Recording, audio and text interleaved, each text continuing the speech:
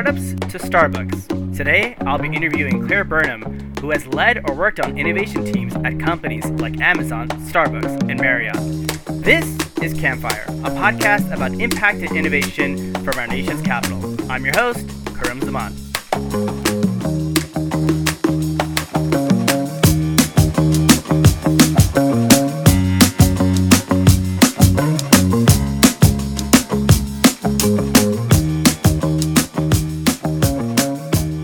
Well, Clare, welcome to the show. And I met you through Georgetown University, where we are both entrepreneurs in residence. We met this past summer at the Summer Launch Program, and we kind of got paired off into a breakout room. And I remember meeting you, and I was so incredibly impressed by all of your accomplishments in such a short time, and the kind of work that you're doing in innovation. And I find it incredibly insightful to see how are large companies innovating, what are some of the challenges, and you have a lot of sort of excellent perspectives on these various industries, and you've worked across so many industries. So why don't we start by you telling us a little bit about yourself and how you got to where you are today? Yeah, sure. So my career began, I've been in consumer brands for about 10 years.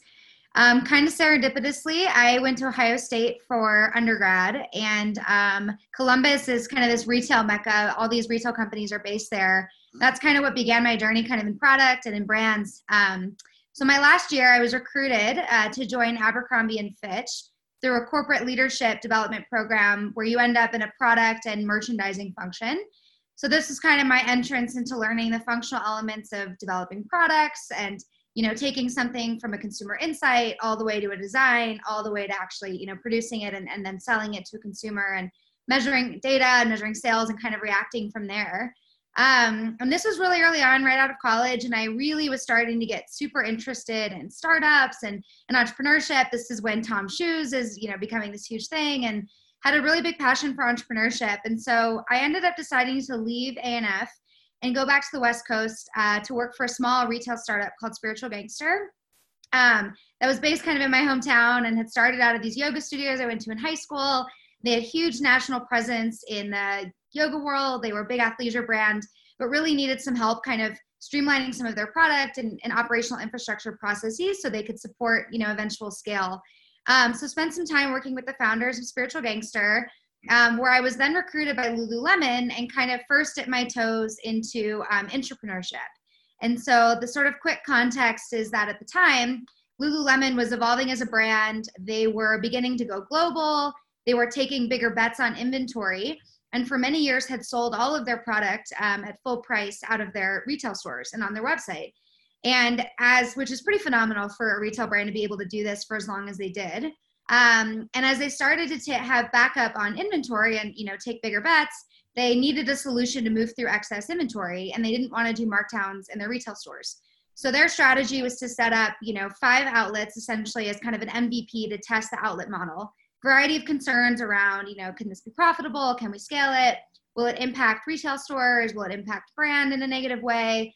So really fun. This is kind of my first entrance into real scrappy iterative testing and really just kind of Wild West startup life. So spent 2 years with them, went into a store in Texas, led, a huge team, and we were doing all of the strategy out of our storefront. So product pricing, figuring out how to move inventory, figuring out how to store inventory, figuring out how to run a 24-hour Black Friday, figuring out how to do grassroots kind of guerrilla marketing that felt, unique to Lululemon and felt like it resonated with the brand, but also felt specific kind of to our outlet. And so spent 2 years with them, pre-business school, kind of figuring out this model, which is now, a big part of Lululemon's business. We were able to scale a lot of the stuff that we figured out from a strategy perspective in terms of pricing and inventory systems and how to do marketing kind of in an outlet unique way. So I went to Lululemon. For our listeners, what is an entrepreneur? And so this is a company that hired you and the role that you were describing it as an entrepreneur. So what is an entrepreneur, and why do companies hire for those positions? Yeah, I would define it as you're basically an entrepreneur inside of a larger company. So typically this can be on more recently in an innovation team, or in my role at Lululemon, where you're leading an initiative that's new for the company. And so you're kind of running your own little startup within this larger organization. And so in the context of Lululemon, we had a lot of freedom. We had some goals we were held accountable to, but otherwise they basically gave us space to test and try things, and bonuses and stuff. Comp is tied to that sometimes. So you have kind of a system that you're operating within and a structure and the support of the company, but you have the freedom to really innovate as if it's your own business. And in our case, I mean, we did tons of, we painted our store. We were really figuring out how to make it work. So it was basically like, you're running your own business, but you have the support of this larger company behind you. And why do companies do that? Like, why would they take that model? It sounds very risky and try to run it like a startup. I think for them, it's a way to move quickly and see if something, fail fast and kind of learn faster, these kind of mantras that you hear, but really in practice.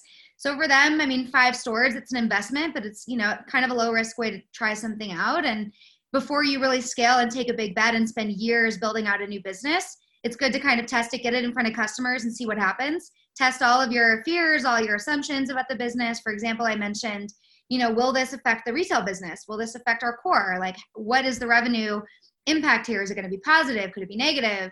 Can this be done profitably, but also feel like on brand and all of these things? And so it was a way to test a lot of those assumptions directly with customers before making a much bigger investment that, outlets were going to be kind of the future of Lululemon and the core part of the business. And how did you deal with that? It sounds like it's a very stressful job. Like you're doing something that's never been done before at that company. You're young. And you have all these responsibilities and uncertainty. How did you handle all that? I mean, it was wild, but it was really fun. I think, I had a boss there actually who kind of instilled this mantra of do it now. And so you get a lot of fear around, oh my gosh, should I just one story is we had one summer, 500 like green men's hoodies. We're sitting in Texas in the middle of summer. We have no room. They're really thick. So if you think about even operations of like, how do you store these, let alone sell them? I mean, it was stuff like that every day. And so it's stressful, but it's fun. And my boss, this do it now mentality of just like try something, see if it works, quickly iterate. And if you fail, great. Like you learn and you probably won't do that thing again. I don't know. I mean, for me, it was really fun. Like I love kind of the entrepreneurial spirit, and throughout my career, have always kind of tried to find these really niche opportunities to really build and create, where there's something that's sort of like a nascent idea, and then you get to kind of come in and take that thing and make it real. But it was definitely crazy. And then you mentioned that there was this pre-MBA. So then after that, you went and got your MBA? Yeah. So I had always kind of thought about business school. And when I was making the decision to leave Spiritual Gangster and join Lululemon, I felt like I had done, big corporate retail. I had learned all the things you can learn working in a really established brand like Abercrombie, especially at the time under Mike Jeffries, the CEO that really like developed what Abercrombie kind of became. And then I went to the startup, and that was very much, small team, very scrappy. And then I got to do, I felt like going into stores in a highly entrepreneurial role, which was kind of my interest area, but also getting to see that side of the business, I felt like would be a really good experience to kind of package up my pre-MBA life. And so, so I decided to go to Georgetown. I have family in the DC area. And so I was looking at, schools in that region, and ended up picking Georgetown because of their focus on startups and entrepreneurship. So I got in and came out for my welcome weekend and met some of the students that were in the entrepreneurship club and leading efforts kind of in that space, and was just really impressed by the courses, by what the university had. And then also I think just being in DC at Georgetown, I knew I would have access to VC firms, to startups. So I felt like kind of even beyond the walls of Georgetown, which certainly ended up being true, I would have access to this whole startup ecosystem, which I was really craving to kind of, get experience really working in the startup scene beyond kind of what I had done pre-MBA. So I came to Georgetown, kind of dove right in with the entrepreneurship stuff, ended up becoming president of our entrepreneurship club, and was in a fellowship called Insight. And Insight is a national fellowship and a nonprofit in several cities around the country. And essentially they recruit grad students from like top MBA and law programs, and even we had med students in Insight as well, but to work pro bono with startups. And so we, 15 of us in the first year class of the Georgetown MBA program got selected to be an Insight. And then you spend each semester working on a consulting project with a startup. And then in my second year, I was able to serve on the fellowship board. And then I ended up advising, several student teams on their startups. So I spent kind of my 2 years doing Insight and leading the entrepreneurship club, worked on a couple of my own startup ideas through the courses at Georgetown, and really kind of learned, I would say, like the frameworks of entrepreneurship. So I learned how to apply actual framework thinking to that process. So, at Georgetown, they really teach you about lean startup. They teach you about getting ideas in front of customers. I had previously been a huge like Steve Jobs fan and kind of came into business school thinking, you can develop these products in a vacuum and then they'll be amazing, which works if you're Steve Jobs most of the time. But, for a lot of entrepreneurs, like you really need to test things and build them iteratively. And there's a huge value in getting customer feedback early. And so really learned a lot of these frameworks, spent a period of time working in DC. I'm at Revolution in DC. And spent my summer at Amazon. Sorry, yeah. What is Revolution? I think for those for people that are not in the DC area. Sure. Revolution VC, is that what you're talking about? Yeah. So Revolution is a VC firm founded by Steve Case and a few other gentlemen. He's the founder of AOL, and they have several funds. They have a seed fund all the way up through a growth fund, which is the team that I interned on, and so. That team is looking at, basically injecting checks of $50 million and above into startups that are in growth phase. So likely they've already gone through their seed funding and early stage funding. They validated, they have moved through even like earlier funding than that. And now they really need capital to really grow. And so I spent a period of time with that team. I'm still close with them, kind of learning the other side of the business. I had always and have remained an operator on the inside of brands, but it was really cool to get to see how, from a funding perspective and a VC perspective, how they think about opportunities, learn to make some financial models that I had never done before, and some other stuff, and flex my skill set in a new way, and just get to really understand kind of how the investment piece goes into startups, having always been on the other side. That's incredible. So you have at this point worked at some major consumer brands. You've worked at startups, you've worked as an entrepreneur, you've gone through an MBA, and now you're even working on the funding side, helping startups scale. And so at that point, you've been exposed to all of these different organization types and different roles. And then what happens next after Revolution? Yeah. So prior to that, I had spent the summer at Amazon doing kind of my summer internship. And the nice thing is that I ended up, it's funny because kind of going into business school, I had sort of promised, I'm not going to go back to a big brand. I'm going to go into a startup, which is sort of the irony of kind of where my career has led since. But I have found these kind of, very innovative opportunities, which I've been lucky to find. But I ended up getting an offer early in my first year to go to Amazon for their internship program, which was a good fit given my background in retail. They hire a lot of MBAs. They have a good relationship with Georgetown. So I had spent the summer there and then had gotten an offer to return. And so came back to school, worked at Revolution, continued doing Insight, other things in the entrepreneurship space. Yeah, and then I moved to Seattle. And so I joined Amazon as a senior product manager on their Amazon fashion technology team. And so essentially what we would own would be kind of what you would see, what I ended up owning as a product owner was when you are searching a category that could be tied to fashion or clothing, so shoes, jeans, dresses, everything that appears on the screen after that was kind of my domain that I own from a product perspective. And so my job was really to understand from a customer's perspective, what do we need to do to make that experience, more seamless, help you find what you're looking for faster? And then ultimately kind of how do we even personalize that experience? So when you search shoes, you get this ultimate, personalized trend forward experience. It's really hard on Amazon because there's so many items. Millions, if you know what a SKU is, it's a like individual item on a site. I mean, there's millions. So our goal is really how do we simplify the shopping process to get you to find what you're looking for much faster, especially if you don't know exactly what you're looking for. So if you know exactly like I want this Nike shoe, it's really easy to search on Amazon. But if you just want to get inspired and like see what we've got to offer, it can be really hard to kind of sort through everything. And so we were really focused on trying to simplify and personalize that experience to improve the time and like speed and ease of shopping on Amazon Fashion. And how did you do that? So you've gone through this MBA program. You've been exposed to all these different sort of like lean startup business model canvas. You've got all this experience. Now you're at a tech company, right? Like yeah, it's the tech company of our time, right? It's so how was that like going from the experiences you had, one, to Amazon, and then two, you have this really thorny problem. How did you go about kind of breaking it apart? A lot of help from a lot of really smart people.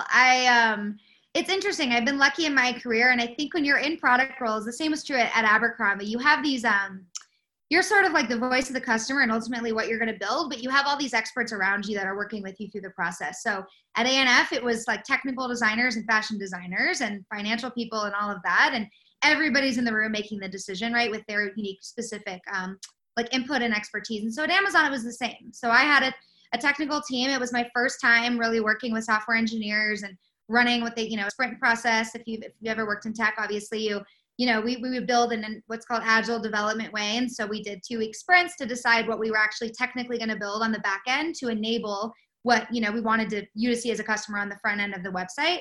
And then we had a team of UX designers. So they are like the design visionaries, like what is the North Star of this experience? If we were to just strip away, if we could do anything, what should that look like? And then you're kind of the go-between between all of these voices to figure out what's actually possible from a technical perspective to get to like their design vision. And then ultimately you also own the data of like, what do customers actually want? So you can kind of be the voice to come to the table and say, well, we tested this, customers engaged or didn't really engage, or maybe they did. And so we think we should do this. And so collaboration and being really open about what you don't know, I think was really key to my success of, this is my first time working in a technical role. I'm going to have to learn a lot on the technical side to understand how we're building this stuff. And so, yeah, having really good partners helps. And how did you do that? So you don't have a technical background, and all of a sudden you've got a hyper technical environment. And I think that's something that a lot of, product developers or product managers are experiencing now, is that many of them come from different backgrounds and they might not have a technical expertise, and they're thrust in a role where they have to herd all these cats, make the customer happy. And they have all this technical jargon and principles and concepts. And how did you learn in that environment? Every day, asking a lot of questions. I think like being vulnerable and open to failing and open to just being honest about where your weak spots are, I think is really important. I think for me, like the theme of my career, I would say, and my just personality and who I am is like, I like to solve problems. I like to be in really like sometimes it's incredibly stressful, but I continue to throw myself into really ambiguous areas that don't have a clear answer. But I really thrive in solving problems in really ambiguous spaces. And so I think that's a strength of mine, as well as, I can build and execute upon ideas. And so you have some people, I am not necessarily, I think I am pretty creative, but I'm not necessarily going to like invent the iPhone in a vacuum and just create that. But if you tell me that you have an idea on something, I can really bring it to life. So those are kind of two strong skill sets I think needed as like a product owner. And I think the technical stuff, you can learn it if you have really strong, thankfully at Amazon, you have, we had a engineer who kind of leads the engineering team. That's like their lead. And we had the same thing on our UX side. And so those people are really your partners in helping you prioritize and really understand the implications of the decisions you're making so that you can help the engineering team prioritize as well. And your job is to explain what the customer impact is, and they can really help guide you, I think, on the technical side. But a lot of reading, a lot of studying, a lot of watching them build stuff and help me break it down into really simple terms. But it was definitely a big adjustment. I think interning helped. Over the summer prior, I had learned to work with SQL code to pull data from a system. I had never heard of SQL. I had never worked in complex data sets. Everything we had done at Lululemon was super scrappy and like measuring stuff every day. And so I'd never worked with like these very complex quantitative systems before. So just being willing to learn helped a lot. But I don't think I'm still a technical expert, but I'm still trying to learn and beef up my skill sets when I can in that area. It's fake it till you make it, essentially. And what's also interesting, a lot of developers is that many of them, the frameworks change, the languages evolve, and so they're always in a state of learning as well. And a lot of some of the best developers that I know are self-taught, and they they might have taken a Udemy class, or they might go to a meetup, and and they're doing workshops, or they're just always like tinkering. And so I think as people that are not technical, we might feel like, oh no, like we don't have enough technical knowledge. But I think this whole environment is accelerating so fast that everyone has to be a learner, essentially. And then going back to the question about how did you solve this problem for that specific customer at Amazon of trying to figure out those people that are not really sure what they're looking for, and you needed to create a front end that allowed the user to engage with the platform. How did you figure out how to solve that problem? I think we tested a lot of stuff and built stuff really iteratively. everything that seems small to you as a customer, there's so much that goes into that on the back end, which is probably the most mind-blowing thing when you join Amazon, I think, as an employee, is to realize like how complex everything is. But we show, simple things from a new arrivals button, right? So shop new arrivals. So when you search shoes, you're immediately drawn to the things that have been uploaded most recently. And then we would test that. So we would see, does that help? So if we test it, do you get more add to carts? Are people buying more? Are the amount of clicks between searching and then purchasing going down? So we had a ton of metrics that we would measure. And so we would do really small changes. We had a hypothesis around, do customers want to shop like our top brands? So these would be things curated by our marketing teams and our stylists. So we would launch a button to direct customers to that. And we did A/B testing. So we would, half of customers would see it, half wouldn't, same search term, and we would measure. And then there were some other sort of longer term innovation projects we were working on around how to really get to some sort of really complex new kind of vision for the site. But a lot of it was just creating hypotheses, quickly testing, and then measuring how customers responded. We also had a user experience lab, which is basically a lab where you can very quickly create like a fake site. And so you bring customers actually in, and then you're on the other side of the glass, which is funny, but you're watching them behave. So you can actually see how they engage with the site. And it's also a way too to like ask qualitative questions and just observe, customer behavior, which I think as well, when you have a really cross-functional team trying to make decisions, can also help simplify that process, because everybody can just come and actually watch what's happening. And that, provides data. Yeah. Because you have all these different types of roles. You have like designers, developers, and you have like probably business analysts, and everybody has an opinion. And so now you have an objective way that you could see does the customer know that they're being watched, or is it kind of like just like a one-way mirror kind of situation? Yeah, like a one-way mirror. That's so fascinating. I think they know like there might be people watching, but yeah, we would like come in and out and do sessions. So that was a helpful tool as well. Yeah, we use websites like user testing, and what you do is you hire somebody to test out your site. It's not an actual customer per se, but what's really fascinating is that when you design like a web storefront, you expect people to use the site a certain way, and people don't. And so we did this one with the client that was an e-commerce client, and we were like, oh, we put the button here, and like this is so logical. And the clients didn't even, you see the mouse, so it's like skipping over the button to go to the search engine, and they're searching the same keyword, and they're like, but the button's right there, why aren't they clicking on it? So it's kind of, it's great that you're doing that. And so then you have a live view of this, and your team can see it. And so these sort of opinions that everybody has, it kind of settles these different perspectives, and it's behavioral driven is what it sounds like. And it's also a good step. I mean, I mentioned like we would, deploy small features and test them like actually on the site to get quantitative data. But I think it helped as well as kind of a first step for some stuff to be like, is this even worth 2 weeks of building this? What to you might seem like a tiny button, to us is a lot of work. It can help kind of like simplify, okay, like based on that, actually let's test these 3 features and then help us pivot kind of our direction that we're ultimately working towards. And at Amazon, I mean, I will never forget that experience. I think for just drilling in, customer centricity, like customer obsession is number one. Amazon does not waste time looking at competitors. They do not care about competitors. They care, which I still now firmly believe. And I think I did before. And especially when you work there, like they are, we started everything with what is the absolute, we call it, North Star. But if you were to create the most amazing customer experience that you could even possibly imagine, like that's what we shoot for. And then it is your job as like a product and business owner to figure out how to make the business case match and how to build it in a way that can like work for the company. And so you really learn like a ruthless obsession with kind of customer centric values, as well as measuring everything, like absolutely everything, and using data to drive every decision that you make. And that's fascinating because when sometimes when people think about innovation, sometimes they put the technology first and they're like, okay, cool, we're going to do AI and we'll figure out how to make a customer buy this. And the marketing team will kind of handle that. And what you're saying is it's actually the opposite. You start with where the customer is at, and you didn't build out this huge back end and spend developer resources and designer resources, and I see that happen at sometimes large companies is they just say, okay, we got this big budget, let's just build something. And then marketing will figure out kind of how to sell it.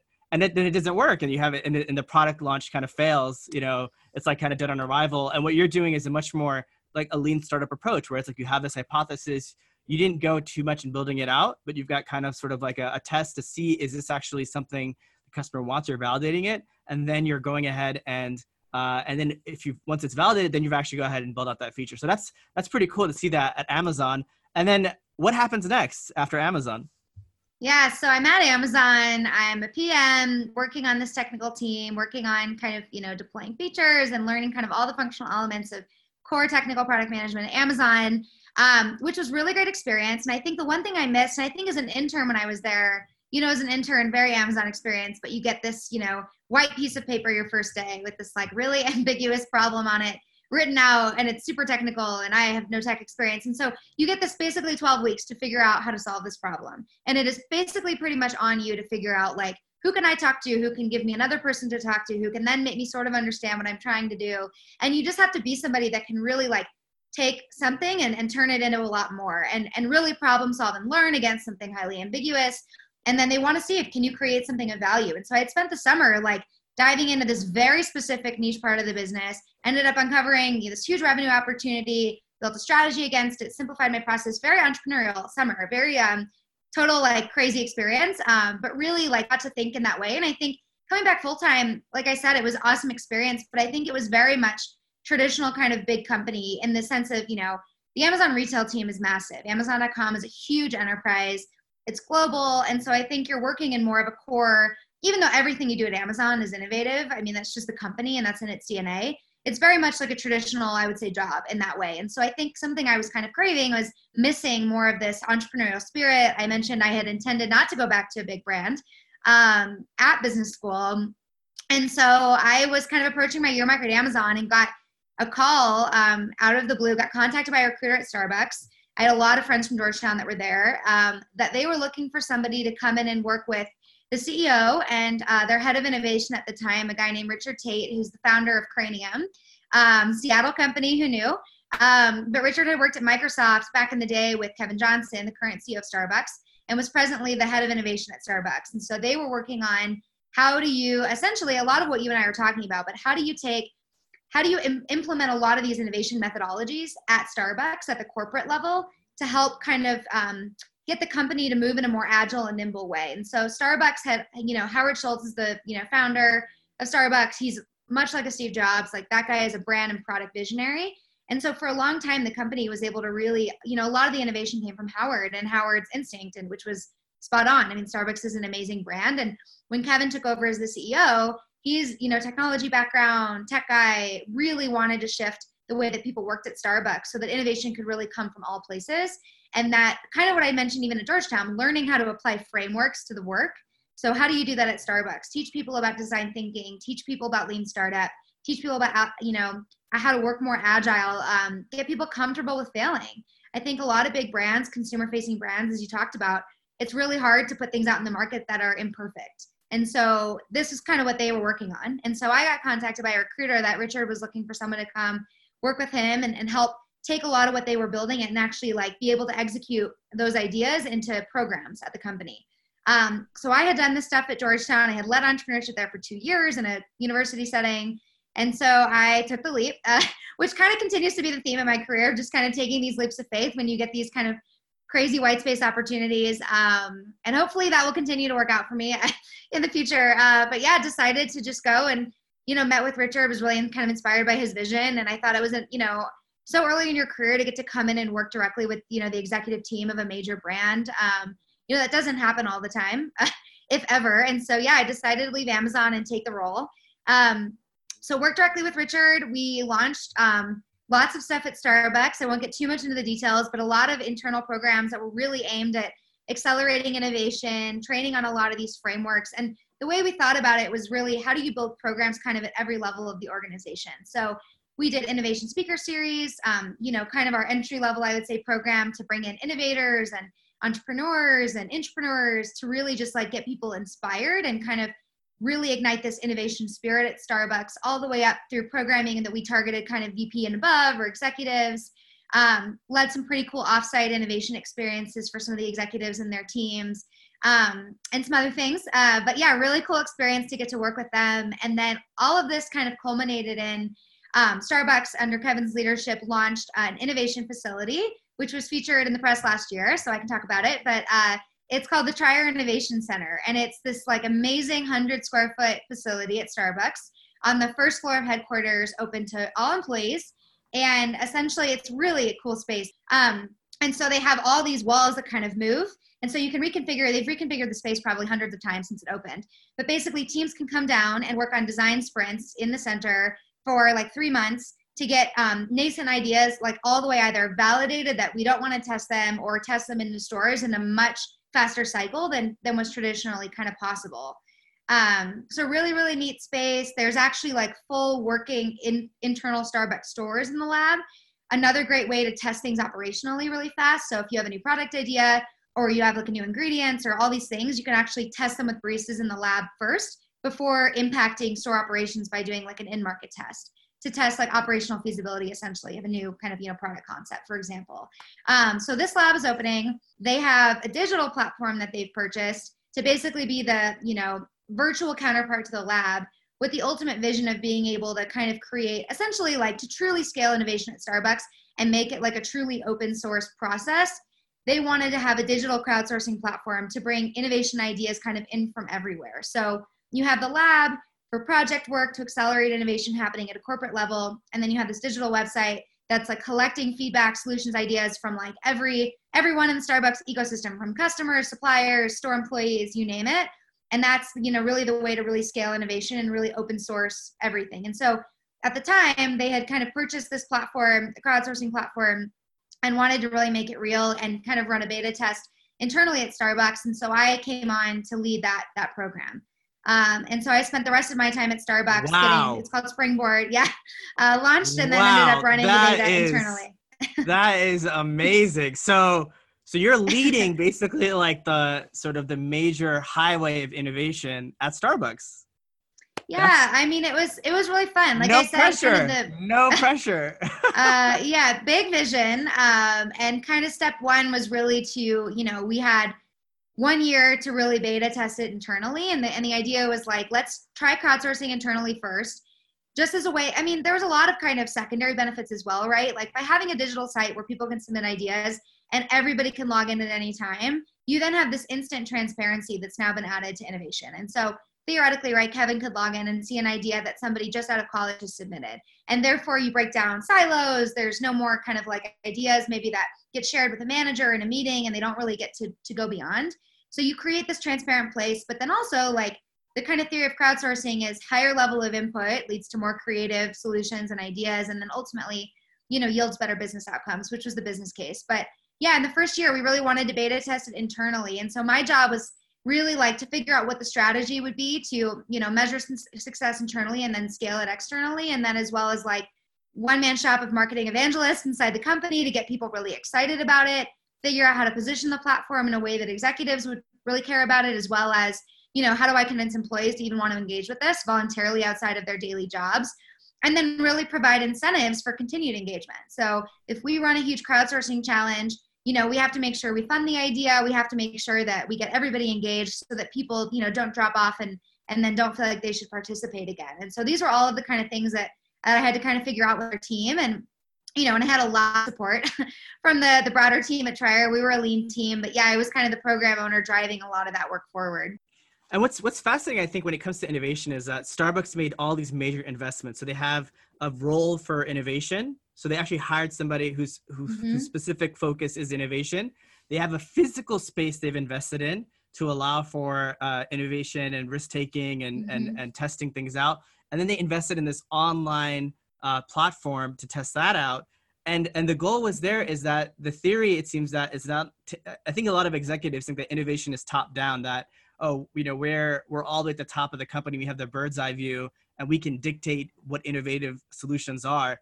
And in actuality, what often happens sometimes is like, yeah, there is that Steve Jobs character who occasionally will come up with this like brilliant idea and execute on it. But a lot of the times the innovation comes from people that are on the front lines. And I know like at Amazon, I think the idea of Amazon Prime, it came from somebody who was essentially like working in one of the, in the field, so to speak. And they had this idea. And what was cool was that it was sort of a frontline worker, and the idea went all the way to the top and they were able to execute it. And now, especially now, all of us are probably using Amazon Prime and subscriptions and, e-commerce, given that we're all kind of in lockdown in different parts of the country. So it's really cool to see that Starbucks made all of these investments in innovation.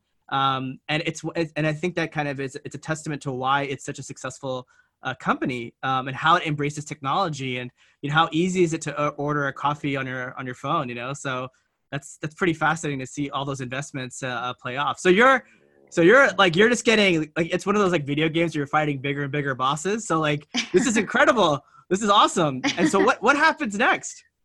Yeah, so I'm at Starbucks. We're launching the crowdsourcing platform. A really successful launch, which was awesome. We did a lot of really fun challenges internally. Ideas were funded that came from the platform. Huge win, I would say, from an innovation culture perspective, which I mentioned was kind of my initial job at Starbucks, was really working on driving culture change and using internal systems and programs to do so. And then it was really cool to be able to launch this platform and actually bring that to life through a physical, tangible thing. And yeah, so I ended up through personal situation, my boyfriend ended up getting into Georgetown for business school. He's currently halfway through the program. So we were moving to DC. And the Congratulations. Corona.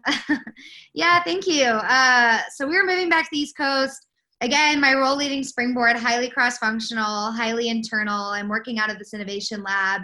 The East Coast is not only a 3-hour time difference, it's also very far away. And so I ended up getting connected to the innovation team at Marriott, and they were looking for someone to come into their innovation team, focused on it's called customer experience innovation, and mostly just meaning like, this idea of customer centricity we're talking about, focused on product and service innovation. And so that could be a new business opportunity for Marriott, like a totally new product extension off the base hotel product.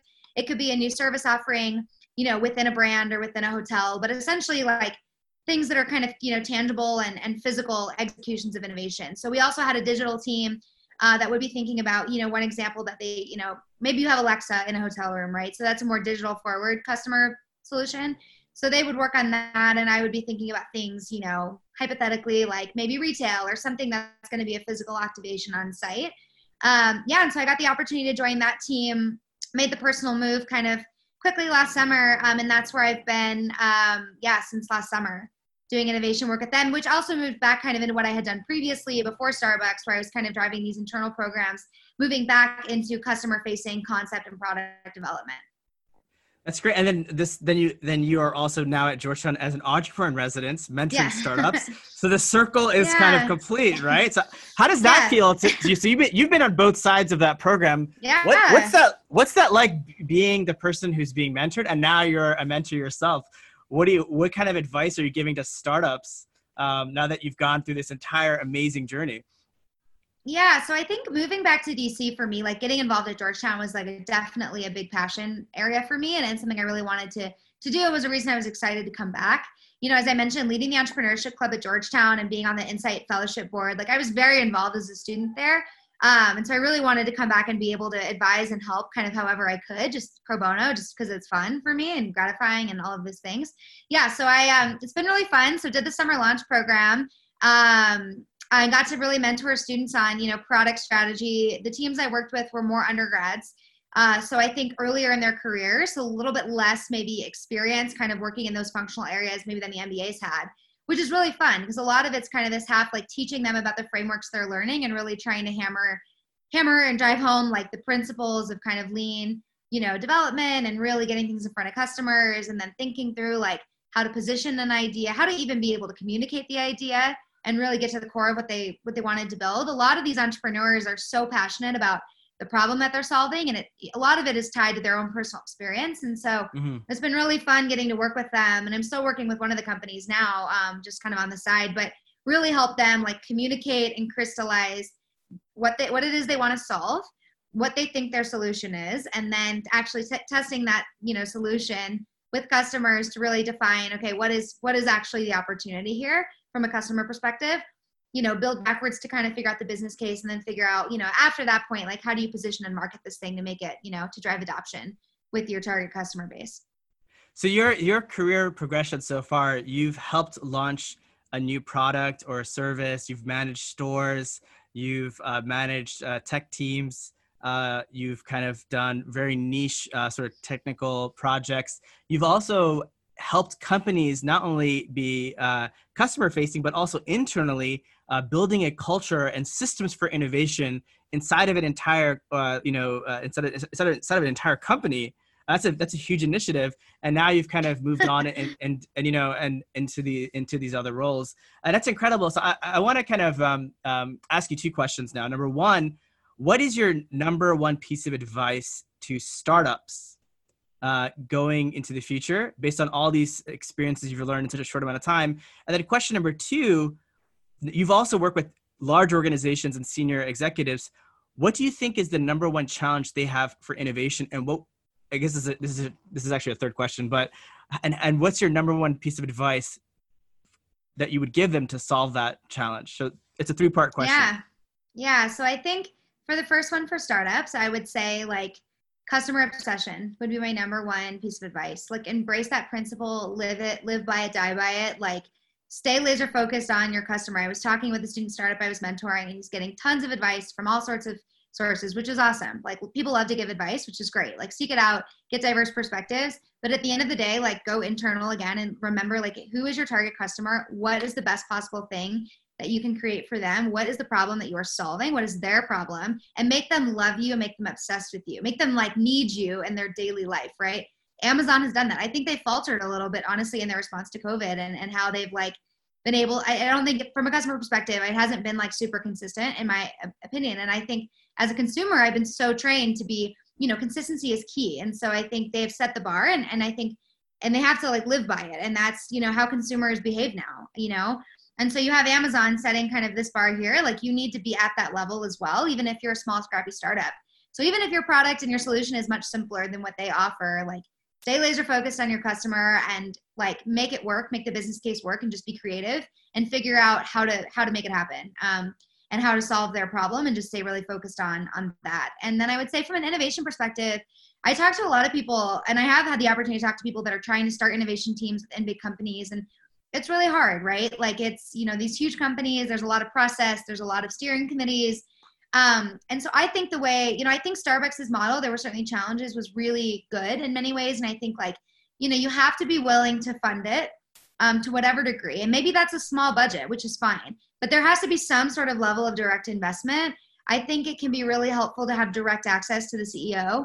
I think that sometimes, if an innovation team is part of a larger organization and you have to go through steering committees to get your ideas out the door, that's not innovation. Innovation is building things quickly, testing things with customers. And so, whatever structurally and internally you need to do to make that happen is really important. I think in big companies, direct line to one decision maker who has the authority to say like, sure, go test this thing is really important. So I would say like, direct investment from senior leadership, funding, and then space, like teach these people how to work nimbly and give them frameworks to test and be able to fail, and then let them have the space to do it.